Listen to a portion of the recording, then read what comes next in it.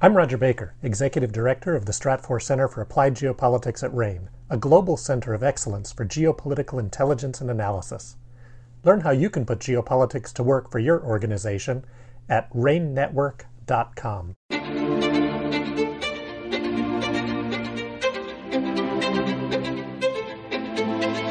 This is RANE's Essential Geopolitics podcast, your primary source for quick and reliable geopolitical risk intelligence.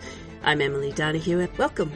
In recent months, politicians and business leaders across Europe have warned about companies leaving the continent if energy prices remain high and the EU doesn't help energy-intensive industries. To discuss this, I'm joined by Adriano Bosoni, RANE's Director of Analysis. Adriano, welcome aboard. Hello, Emily. Nice talking with you again. Yes, you too.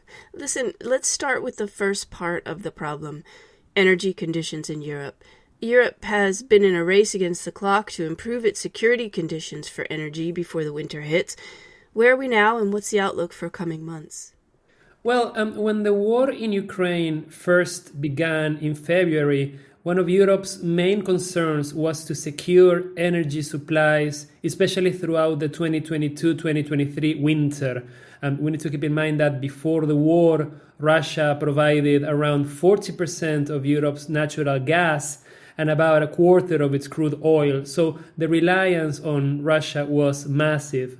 And the Europeans were worried, and this proved to be right, that Russia would use energy as a weapon, energy as a leverage in its dealings with the European Union. And we have seen that actually materializing, with Russia reducing supplies, stopping supplies at some point through the multiple pipelines that connect Russia to the European Union. So the Europeans were right to be worried about this. So throughout the year, what they did was to make a significant effort to reduce their reliance on Russia and to diversify their supplies, particularly of natural gas. To do this, the Europeans increased their imports of LNG from countries such as Qatar and Ghana.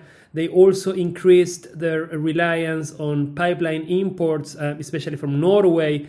They switched to other forms of energy, such as coal, while they also sought to reduce their domestic consumption and refill their storage capacity.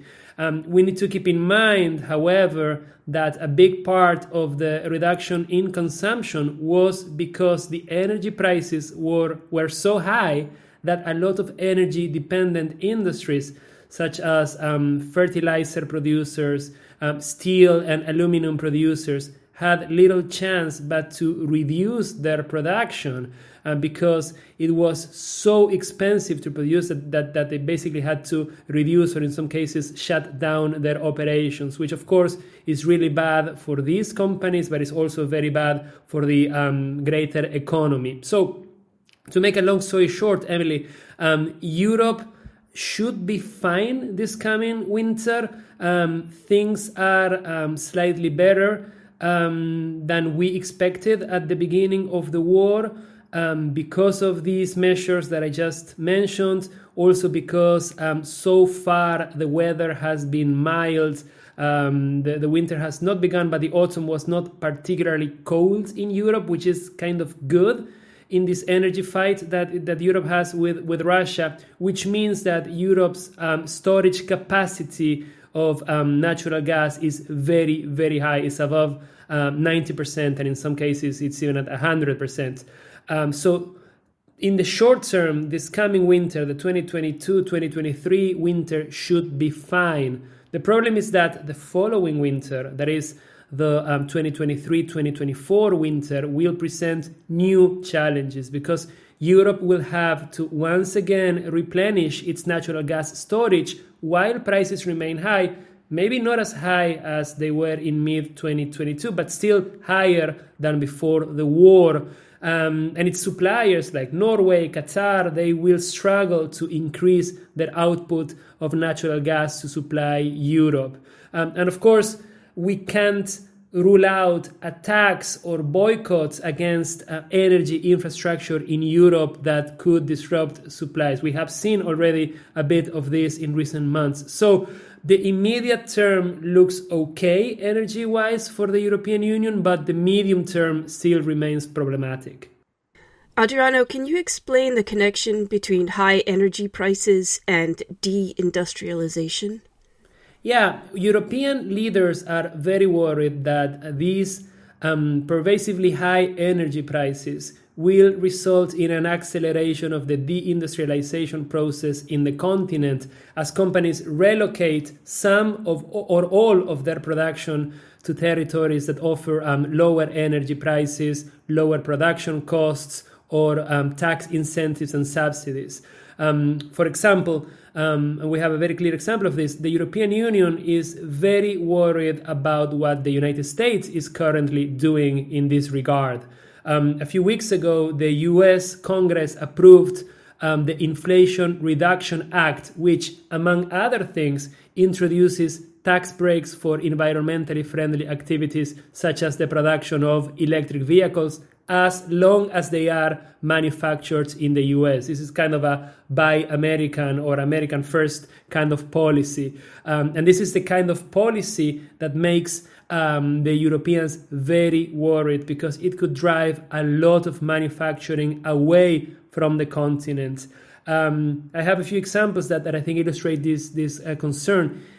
In early March, that is right after the beginning of the war, one of the largest car makers in the world, Germany's Volkswagen, warned that the company would stop investing in battery factories for electric vehicles across the bloc if the EU failed to put energy prices under control and to beef up its industrial policy.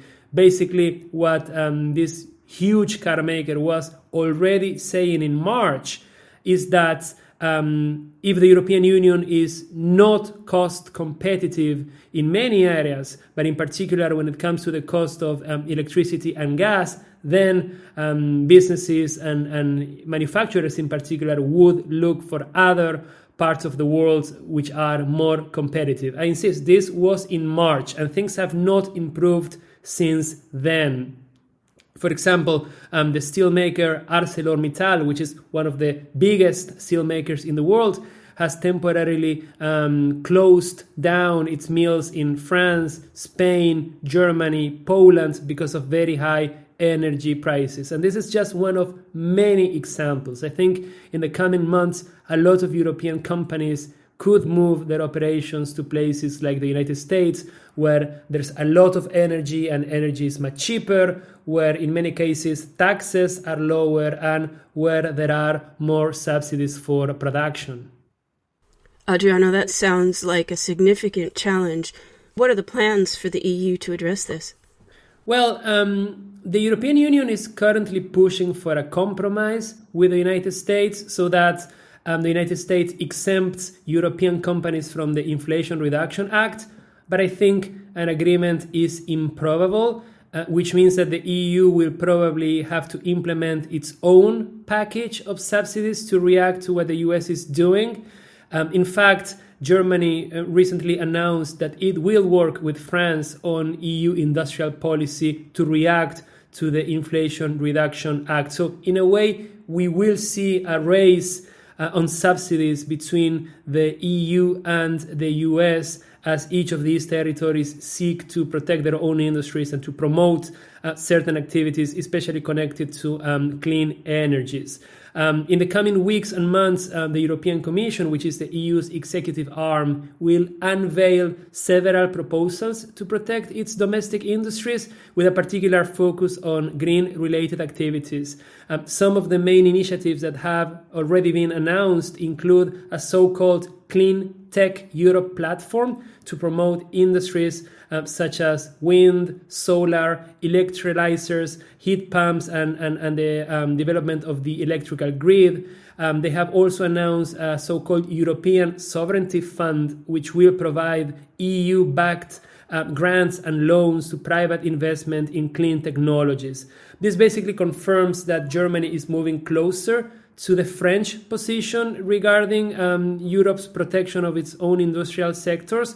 And we need to keep in mind that Berlin tends to be like pro-business and anti-subsidies, but they are basically coming to terms with the fact that the European Union will have to do its own thing because the White House will not make exceptions for European companies. So the German government seems to understand that this will not happen, and it's increasingly willing to support the French idea of implementing joint European subsidies for clean technologies. Of course, the European Union needs to act very fast, because if they don't do things at the EU level, then you will have individual member states doing their own thing, implementing their own subsidies, which could be very chaotic. And we could see, instead of an EU-wide approach to subsidies, we could see internal competition between member states, which is a scenario that bureaucrats in Brussels want to avoid. Of course, the big question is whether this will be enough to stop the process of deindustrialization, which, by the way, began decades ago. This is not a new thing. Europe has been losing, in particular, manufacturing to other competitors for decades. The thing is, the energy crisis makes the process more acute. My personal view is that these kinds of initiatives could slow down or maybe even mitigate some of the effects of the deindustrialization process, but the long-term trend will continue, because I insist, it predates the current energy crisis. So then what are the implications of this deindustrialization? Well, I would argue that the implications for the economy are obvious. It will negatively impact economic growth and technological development in Europe. But what I would like to highlight today is that this ongoing process could have social and political repercussions, because deindustrialization could lead to higher unemployment, especially if people fail to move to other sectors of the economy to adapt their skill set, to adapt their ability to work in other sectors, which in turn tends to result in anti-government, anti-establishment sentiments that fuel extremist positions in many countries. We have already seen a lot of this in Europe in recent decades, right? Previous stages of deindustrialization contributed to the rise of